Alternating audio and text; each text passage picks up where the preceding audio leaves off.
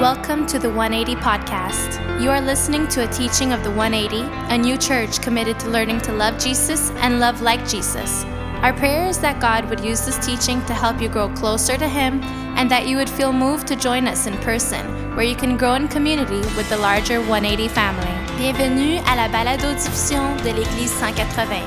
Vous écoutez un enseignement de l'Église 180, une nouvelle Église qui s'est engagée à apprendre à aimer Jésus et à aimer comme Jésus.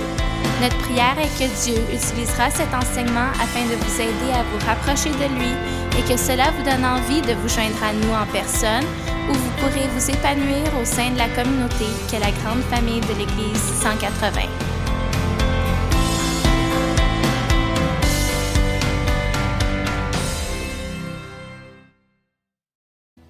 My name is Nathan Westlake, and I'm the middle-aged white guy who gets to follow Howard around and keep him on task, which is a difficult task for me. No, actually, where we are partnering is in these reconciliation efforts that Dom has referred to, where we are invited into communities and we get to record the sacred songs and stories of the elders. So it's an incredible reconciliation effort because you can't have reconciliation without reparation. And so the ability to record and preserve culture, of course, is also repairs it. So it's an incredible story of how God has opened these doors for us. But it's a story we told last night, and it's a story that you can maybe piece together from Dom and other people that we have talked to here. I'm going to go in a little bit different direction, and I should actually welcome people from Ambrose House. Dom's told me like 15 times, welcome people from Ambrose House, and I almost forgot. Welcome to our morning here, lest you be forgotten. What I want to talk about is a book that I wrote called The Upside Down Life. Now, I'm a prairie boy, so it's hard for me to talk about something I did that I'm proud of.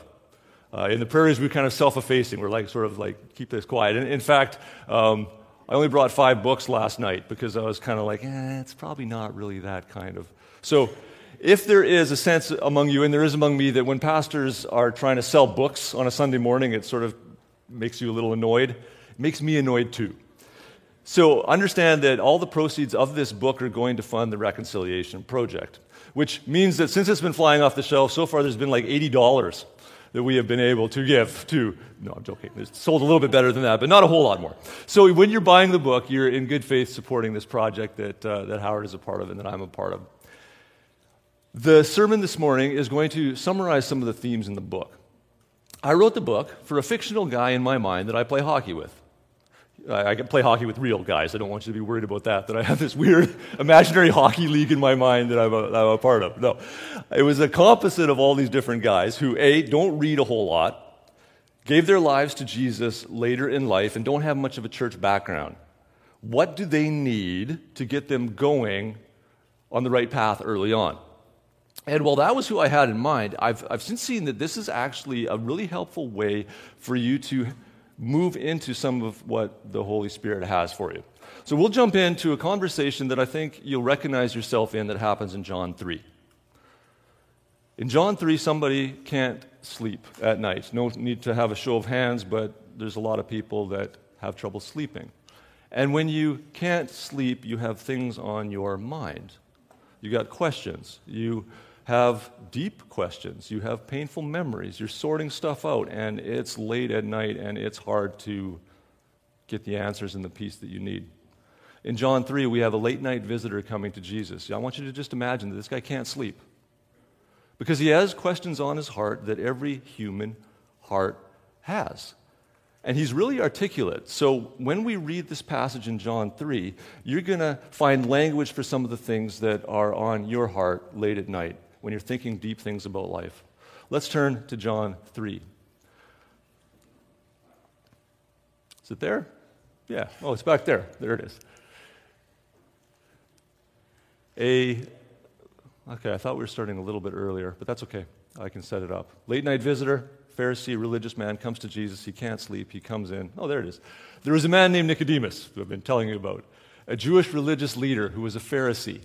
After dark one evening, he came to speak with Jesus. So listen, not a theoretical question. You don't get out of bed at night to go to talk to somebody about theology, right? You go because there's something there of such substance and weight in your heart that you just can't stand it. So he goes there, speaks with Jesus. Teacher, Rabbi, he says, we all know that God has sent you to teach us. Your miraculous signs are evidence that God is with you. Jesus cuts right to the chase. It's like, we don't need this intro, Nicodemus. We can just get right to the heart of it. He says, I tell you the truth, unless you're born again, you cannot see the kingdom of God. Boom. Nicodemus is like, okay, we're not making much small talk here. It's like, Jesus, I'll say something nice about you, you say something nice about me, and then, no, Jesus just right into the heart of it. I tell you the truth, unless you are born again, you cannot see the kingdom of God. You cannot participate in the momentum of what God is doing. You can't have the backing of the Holy Spirit. You can't have a life that feels like you're swimming with the current instead of upstream unless you are born again. So all these connotations in what Jesus says. What do you mean? Exclaimed Nicodemus. How can an old man go back into his mother's womb and be born again? Now, this is the question that's on the human heart. It gets a little bit more pointed in the next few verses. How can an old man go back and start again? How do I get a fresh start? How do I recapture some semblance of the innocence and hope that I once had in my life that either circumstances or choices stripped away from me, and now I am more broken than I would ever want to be, and I don't know how to repair myself? Jesus says, I assure you, no one can enter the kingdom of God without being born of water and spirit. Do you see that Jesus is dividing the human race into two fundamental categories of human beings now? There are people that are born of water. That's everybody in this room, everybody in this city. And then there's people that are that natural birth of water, and then there's people that are also born of the Spirit.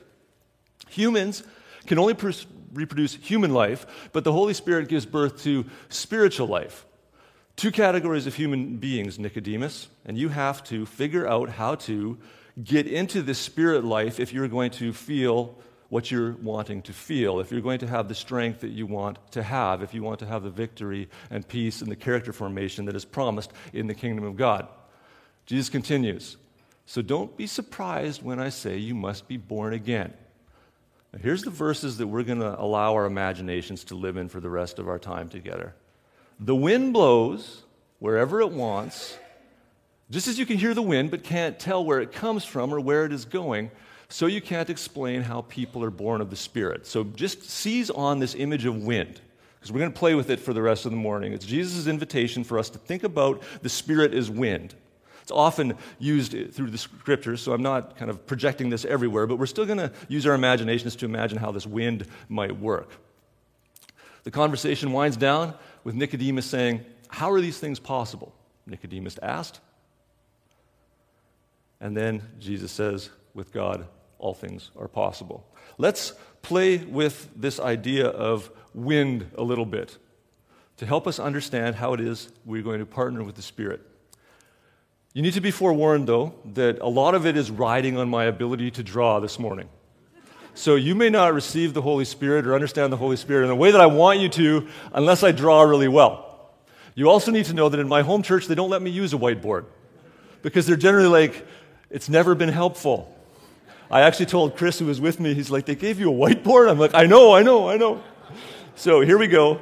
This is a guy who has never won a Pictionary game, if you remember what that is, never won like a charades. People are generally like, it's a potato. I'm like, no, it's like a Christmas tree. But anyway, here we go.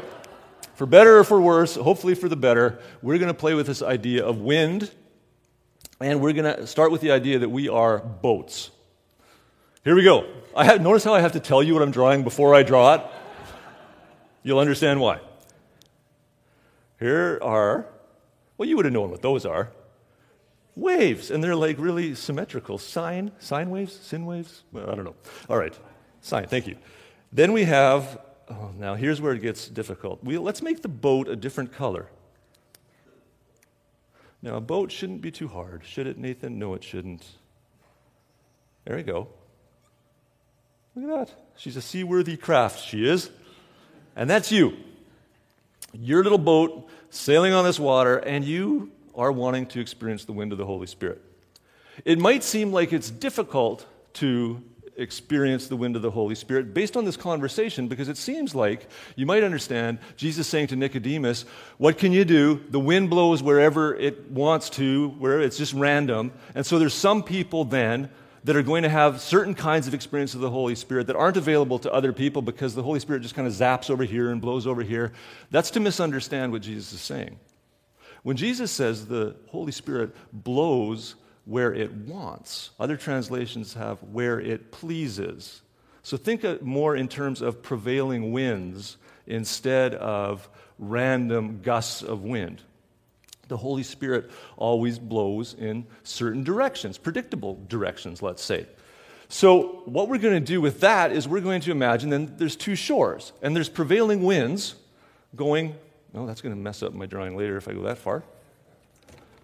Winds are blowing this way. I will not risk blowing a face, blowing the wind. The wind is going this way, to God's shore. We'll just put a cross here. This is the kind of the good shore. This shore, I'm not sure what I would put there. Suggestions? Anybody? So we've got no suggestions from you, Dom. Yeah. The wind is always blowing where it pleases. You got your little boat here. So it matters what you're aiming for in life. It matters what your goals are. Because the Spirit is trying to bring justice and mercy and forgiveness and grace. And if you're about trying to add another zero on the retirement fund, but you're going, where are you, Holy Spirit? You're not helping me. It's like, well, the Holy Spirit's going, well, I'm blowing in this direction. If you're generous and sacrificial, you start to feel that momentum. If you're over here saying, oh, they hurt me so bad, and I just can't let it go, and it's okay for me to not let it go because I was wronged. Where are you, Holy Spirit? Why am I not feeling you? The gentle nudge of the Holy Spirit would be, because I'm not about holding a grudge. What God dreams about is a world where people are quick to forgive as they have been forgiven by me. So part of it is just simply you're steering towards the wrong shore. When you are orienting your life in a direction that the Holy Spirit isn't blowing, not only are you not feeling the momentum of the Holy Spirit behind you, but you're actually fighting the wind, which is a miserable thing to do. But this elementary idea actually can lead to some profound conviction for us because it takes the mystery out of it. And when you're going, okay, well, yeah, I still have these things that I'm not letting down, that I don't want to do God's way, but there's a part of me in worship that's longing for more. I'm calling for more. Why am I not feeling this or growing? My sail isn't, or pardon me, I'm not aimed for the right shore. So principle one. And when we're talking about the Holy Spirit, we're only ever talking about principles. We're not talking about formulas. Formulas don't work. Some of you maybe have tried that. I remember my dad when I was a kid, he had a book, How to Speak in Tongues, on his shelf. And it was basically, to feel the Holy Spirit and have this manifestation of tongues. You just sort of started chatting by yourself and hopefully something would take over. And there was literally like step 1, step 2, step 3, step 4. That can be immensely frustrating for people. But principles are better. And if you're aiming for the right shore, you can begin to feel the Holy Spirit's momentum. Having steered your little vessel to the right shore, the next principle is to build the biggest possible sail. Here's how we do that. We take our red marker and we just go for it. There we go. It's also problematic that it's a prairie guy talking about sailing. I always worry that I'm going to run into somebody who actually knows what they're talking about, and they're like, it doesn't work that way. I'll be like, my whole life has been a lie. So you got your sail here. We're going to grow a big one. You don't grow a sail, Nathan. You just draw it. There we go. This is the up part of the sail. This is the side part of the sail, like that. And then let's make this the down part of the sail. In the book, I elaborate on where these syllables come, but for the sense of come from, but for our purposes this morning, and because of the time that we have, I'll just dive into it and summarize it this way. Up means up to God. Side means authentic relationships, and down is humble acts of service. These are the syllables that a Christian life needs to fire on in order to grow the biggest possible sale and experience the Holy Spirit. This is going to be tremendously helpful for you because some of us are good at one or two of these things, but our ceiling is the one that we haven't leaned into. I'll get into that in a second. Up to God, side to each other, and down in humble acts of service. So up is, think of that like the classic spiritual life. Your daily devotions, your witnessing, the parts that are just sort of you and Jesus on an individual basis. Side is the community that you're a part of, that you're prioritizing, where you're keeping short accounts and you're forgiving and you're serving, loving each other. And then down in humble acts of service is your acts of generosity, the pouring out of your resources and your time. It's in humble acts of service, so it doesn't seem patronizing, right? Because working down with people can maybe make us feel like we're superior to them, but it's not. It's a posture of on one knee helping the people around you.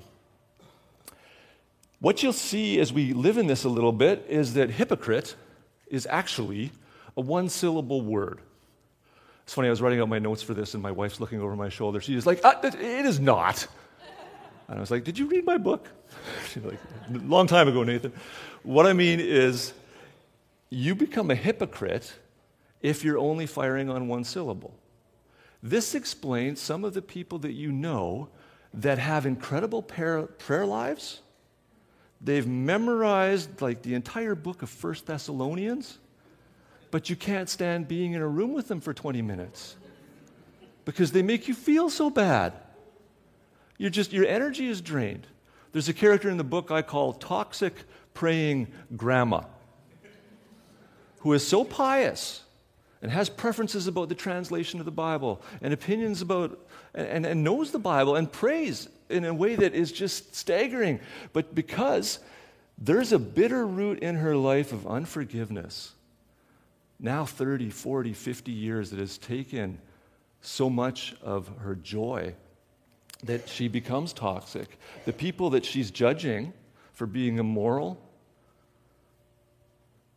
she's never walked alongside and tried to help and love. Those stories would shift her heart. And so then, instead of being this weirdly isolated up syllable that you can't stand to be around, grandkids are kind of looking at the clock, okay, I got to stay for about 10 more minutes here, otherwise she's going to be angry. So there's power here for you because you get the kind of Christian life that you lean into. And if you fire on all syllables, you get to become that elderly person who doesn't have people trying to escape from them. You become one of those sweet and winsome disciples of Jesus who continues to grow because you're leaning into up, side, and down and feeling the wind of the Spirit. Let's talk about one practice. In the book, I do 2 practices and 1 core belief for each syllable, but we'll just do 1 practice for each today. Let's talk about an up core practice. First one, daily devotions. And all God's people went, oh, crap. Daily devotions. I tried that once, Nathan, and I got excited, and it was talk kind of like yours, except the person had more energy and was more lively, and they really inspired me. And so I got up at 6 a.m., and I lit a candle, and I went out the night before, and I bought a journal and a special pen. And I had my Bible, and I had my coffee, and I had my candle, and I had my journal, and then in about 5 minutes, I was sound asleep. And then I felt horrible. It's like I came to have this meeting with Jesus, and I let him down, so I stood up, and I slapped my face a few times, like I do when I'm trying to stay awake driving, and I rolled my shoulders, and I tried again, and then pretty soon, there's a pile of drool on the pillow on the couch. And at that stage, I went from being upset with myself to being kind of angry at Jesus. Like, why is this so hard? If this is something that you want me to do, if this is where we're supposed to meet, if this is where we're supposed to commune together, then why am I finding this so difficult? And it is a frustrating thing for many Christians, many people who follow Jesus, that they've never leaned into this practice enough that they're sort of, let me say, over the hump with it. Because if you continue with it, if you continue prioritizing this time, you begin to cultivate such an incredible life with Jesus that what goes from being at the starting point of an obligation to kind of check a box that you should do becomes the most precious and sustaining portion of your day. It really does. Some of you work out physically, and you know what happens 2 days after you don't. You start to get squirrely. You're driving people in your house nuts. You're like, I just got to go and lift something heavy. I got to go on the bike. And they're like, finally the people are like, just go, because it's hard to live with you. Your daily devotions are sort of similar to that. When they become such a part of your rhythm, you begin to have days that you feel like you're fueled and sustained by the presence of the Lord because you've met Him early in the morning in a powerful way. And then there's days where you feel like you're dangerously close to being part of that other half of humanity that doesn't have the Spirit of God in them. And then the frustration continues. So I'm going to both give you something that's a bit of a challenge, but is also a comfort. You're probably about 3 months of diligent practicing of your daily devotions away from it becoming pretty awesome. About 3 months. But it's so worth it, because nothing will sustain you like this. I had the privilege of watching my dad do this in his life. 6 a.m, he'd get up. He had like this devotional paraphernalia tucked under the couch. We lived in the Century home, and so he'd have devotions from 6 to 7 most mornings. And I'd come down the steps, and he'd hear the creak of the steps at 7 o'clock as the kids are coming down for school, and he'd tuck his Bible and his journal under the couch. And it was a wondrous thing for me to read my dad's journal. I'd pull it out from the couch, I'd look at it sometimes, I'd see the prayers for my sisters and for me and my mom. Every now and then, I think he probably knew I was reading his journal, so there'd be like maybe a more vulnerable confession to the Lord in really bad penmanship that I couldn't make out. Sometimes I mess with my kids that way. I assume that they're reading my journal, so I'll put kind of weird things in there just to kind of scare them. But that's not necessarily a necessary devotional practice, but it's a way you can have some fun with it. So I would just say lean into it. I mean, one of the differences from last time I was here at the 180 is all these little ones at the front. There was probably half a dozen, maybe, a little bit more. And so you want to steward them well, Mom and Dad, but you can't give them something you don't have. It's great to prioritize church, but if that Monday to Friday example isn't necessarily there, and you can't fake it, right, because your kids see who you really are. But this changes who you really are. So non-negotiable practice, daily devotions. You know how I know it's non-negotiable? Because we're following Jesus, and He did it every day. Always communing with the Father, getting up early. The disciples are like, where is He? Where'd He go? Oh, He's off walking by Himself in the cool of the morning. Up. Core practice, daily devotions. It will shift you. It will transform you. Stick with it. Do remember, though, that Jesus is really excited that you're there. You may be a little frustrated that He's not maybe delivering for you what you want Him to, but that's actually when your devotions get good, is when you stop having an agenda and you just want to be near Him in whatever manner He reveals Himself to you. Let's talk about side. Side practice has to do with our love for each other, and I have chosen to share this one with you. Forgive those who disappoint you. Now I'm talking about the little things, the things that aren't on your radar. You know, Howard's here talking about some of the trauma and the pain that he's been through. That's a big thing. Many of us wouldn't have something like that, but we would have something in our life that would immediately come to our mind as a struggle for us to forgive. Be really glad I'm not talking about that thing this morning. I'll leave that for Dom. But I'm talking about those little nattering things that you can almost go, no big deal, or I'll just let that go. But you never actually formally forgive. And this will corrupt church life really quickly, especially if you're new to church, because the pattern is, I can't believe a place like this exists. I can't believe God loves me. All these people are so amazing. Then you find out they're not actually all that amazing. Right? There's some issues. They're human. They're transforming, but some don't seem to be transforming as fast as others. And I've seen a lot of people eject from church early on because they just did not understand that they needed to forgive these little things. I think of some of the little things in my life, and it was actually funny when I wrote this book and I was articulating this principle for myself. I was like, oh, that sounds pretty good, Nathan. I wonder if there's anybody who's disappointed you. You should make a list. I had 25 names in like 35 seconds. and I realized, okay, this is why I'm fighting my reflexes in my church life in the lobby, because I actually haven't forgiven. I just thought I let it go, or I just thought it was no big deal. I need to actually say out loud, Lord Jesus, where so-and-so wounded me, And when I say it out loud, it's almost embarrassing because it's just kind of silly things, but it's still there. I have to let that go. One of the places that I realized I hadn't let some things go had to do with our finances a few years back. We had a building program going on, and I was excited to lean into it as a new lead pastor. It was kind of the first big thing we had tried to do as a group, and we were building a high school attachment to our school, or to our church, and making our lobby space quite a bit nicer than it was. And we had this idea to have a series of Sundays, we called them Surge Sundays, where we would lean and move ahead and knock off sort of that fundraising, your benchmarks that you're trying to get. So I went to some people in our church that I thought would be early adopters for this, because we need to raise this money over a year and a half, but the first Surge Sunday, let's land big. And I went and I found a couple, and they're very, very generous. They were going to come in first with a $50,000 gift. It was remarkable.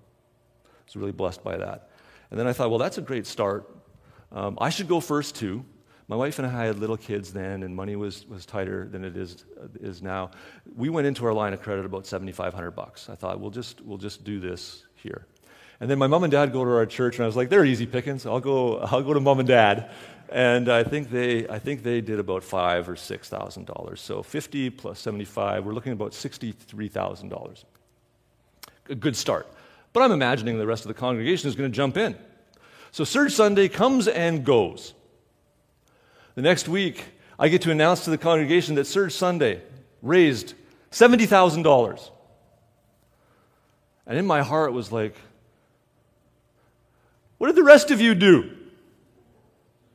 I mean, you don't want to hear your pastor say that. I announced it better than that. I was like, it's great news, everybody, radical generosity from 5 of us. Now, I know fundraising is hard. I know it takes people a while to get on board. I know money is tight. I know people's priorities are shifting. I know some people don't get generosity. I know all those things, but there was still a bitterness in me that really compromised my ability to love people the way that I need to. Not as their pastor, as their brother in Christ. Certainly as their pastor by extension.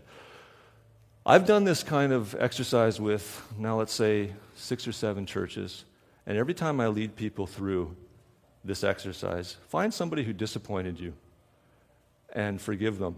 Nobody in any small group or triad that we meet in ever has gone, I can't think of anybody. Not a person. Everybody carries these little nattering things that can compromise body life. And man, you guys have such a good thing going here. It'd be such a shame if it was undone for some of you and you ejected because of something that you just didn't lean into and ask and forgive for. Now, you have to be careful here because you don't want to go to somebody and make a big deal about it, right? They have no idea that you've offended them or that they've offended you, rather. And if you go to them and you're like, hey, I know we haven't seen eye to eye for the last 3 months, and they're like, what are you talking about? I don't, right? We're talking more about the stuff that it's so small other people wouldn't know.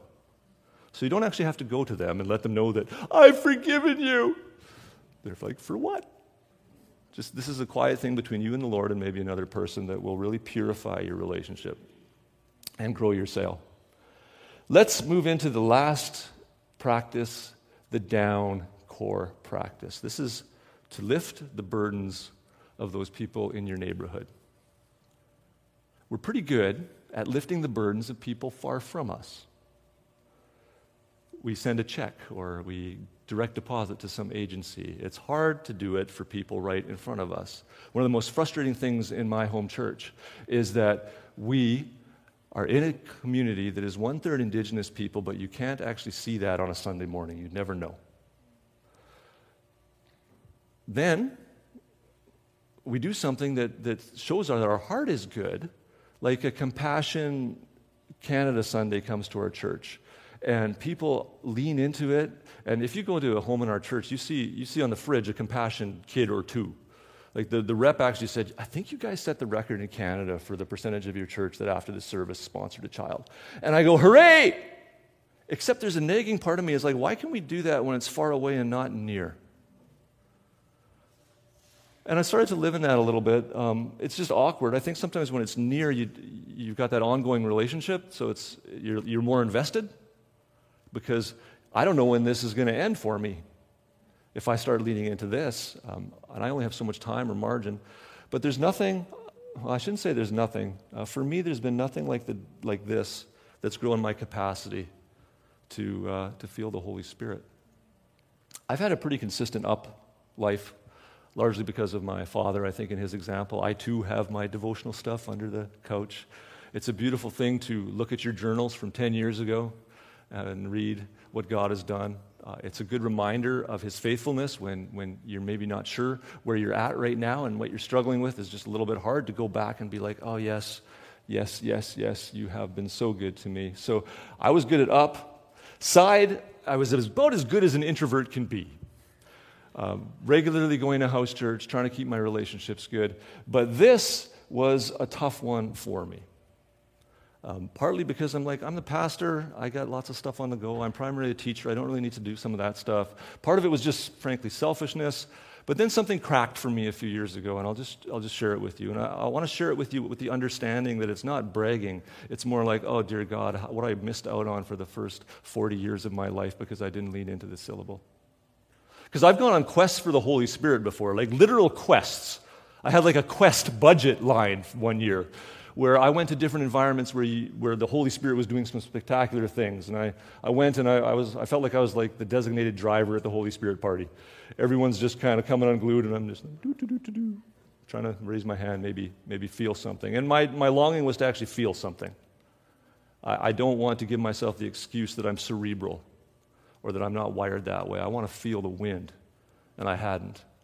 And then the Lord started moving in our home, and with a friend of mine, and we invited these 2 Dakota teenagers to live with us from a reserve close to our town. We thought we were only going to have one, and then my friend called and said he's got a little brother. It's a very interesting prayer time for me. I said, Lord, we're already taking Adriel. Do you want us to open our home to Troy? This is one of my first experiences of Jesus' voice, loud and clear, saying, if you have to ask me that, you don't know me very well. It's like, oh, but Lord, I want to know you. I want to know what questions are stupid to ask you. So we invited these 2 boys into our home, and I realized how selfish I was when some of the people who knew me best were shocked. You? Of all people. You got you've got boundaries up to here.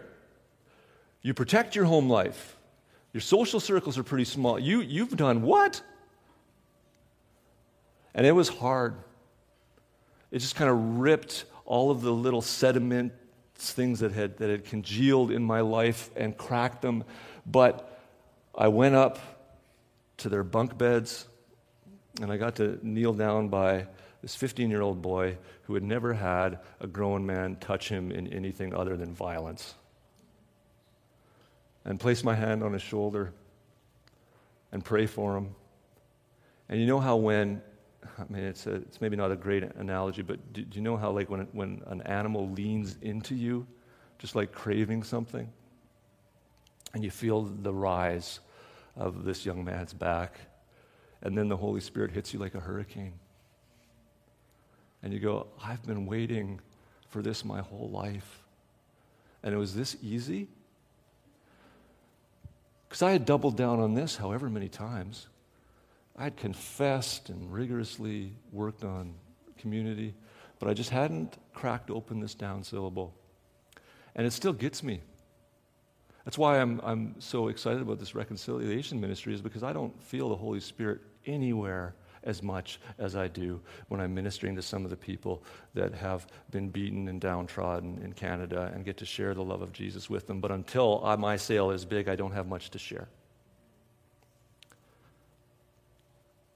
I invite you to fire on all syllables, to not just keep doing the same old thing, to leap with courage towards a syllable that you have held at arm's length.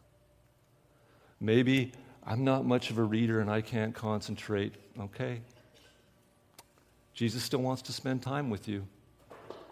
Get yourself an audio Bible, listen to that. Start to 10 minutes, work up to 20 minutes, become somebody who can recognize his voice. I don't know if I want to connect with a church. I mean, it kind of gets ugly, and okay, no, lean in. And then unless you live in the only neighborhood in the world where people aren't hurting, God has something right in front of you that if you looked at it long enough, it's going to make you bawl. And maybe it's already making you cry, and you know what that is, and you need to lean into that. But maybe you've just looked away too quickly, and so it hasn't had time to register.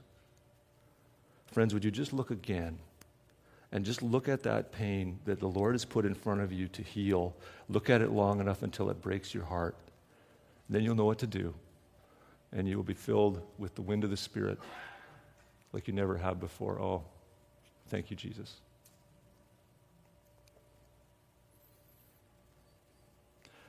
It occurs to me that I don't know how we're ending this thing. Do you want me to just pray? You want me to pray? Yeah, all right.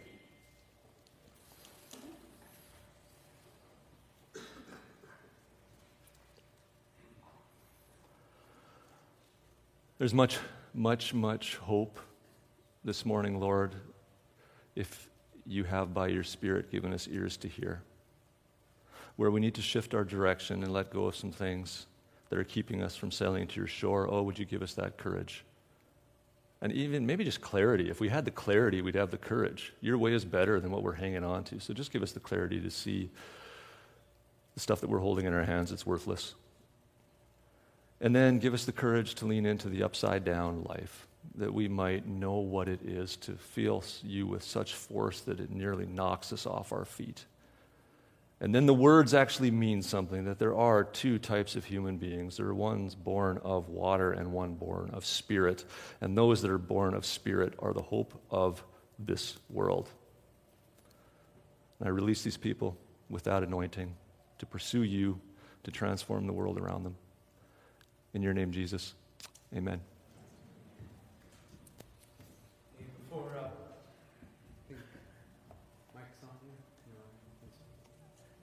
Before I let Nathan go, I want to say thanks, bud, for being vulnerable with us, being here with the team. Nathan and I have gotten closer over the years. You know how I know? Because every time I see him, I have a new nickname for him.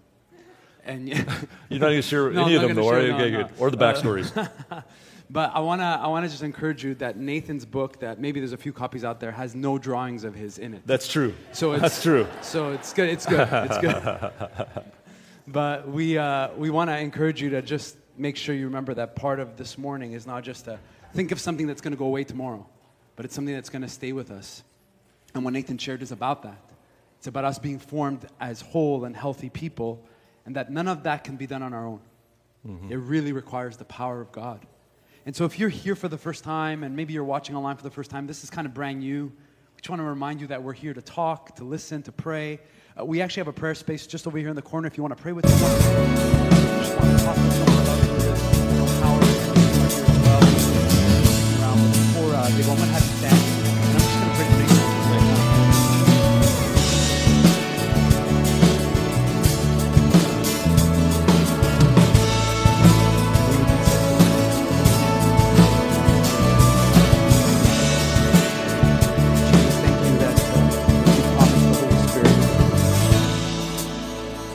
That we can trust that even when we're not sure how we feel or how the wind is blowing, that we can surrender to your ways so that the sail can catch where the wind is blowing.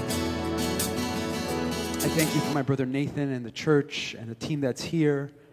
Pray for his family, his wife and his kids, that they would continue to see a man who's honest and has integrity in your story, Jesus, and in this way of life. I thank you for the partnerships that we get to experience as we open up our sail as a church and realize that you're connecting us with other churches and other people who want to see wholeness and healing in our land. And so I pray that today as we go, that we would take some time and reflect on whether we need to give more attention to what it means to be those who focus up or side or down, and that the sail would grow and that we would sense the power of your Spirit. Would you just continue to teach us what this looks like and continue to be with Nathan and the team as they travel, keep them safe, continue to give Howard the wisdom he needs as he speaks and sings and shares the story of our Indigenous brothers and sisters, and may you just go with us now as we continue to trust you. Pray these things in your name, Jesus. Amen. Amen. Amen. Thanks, everyone. God bless.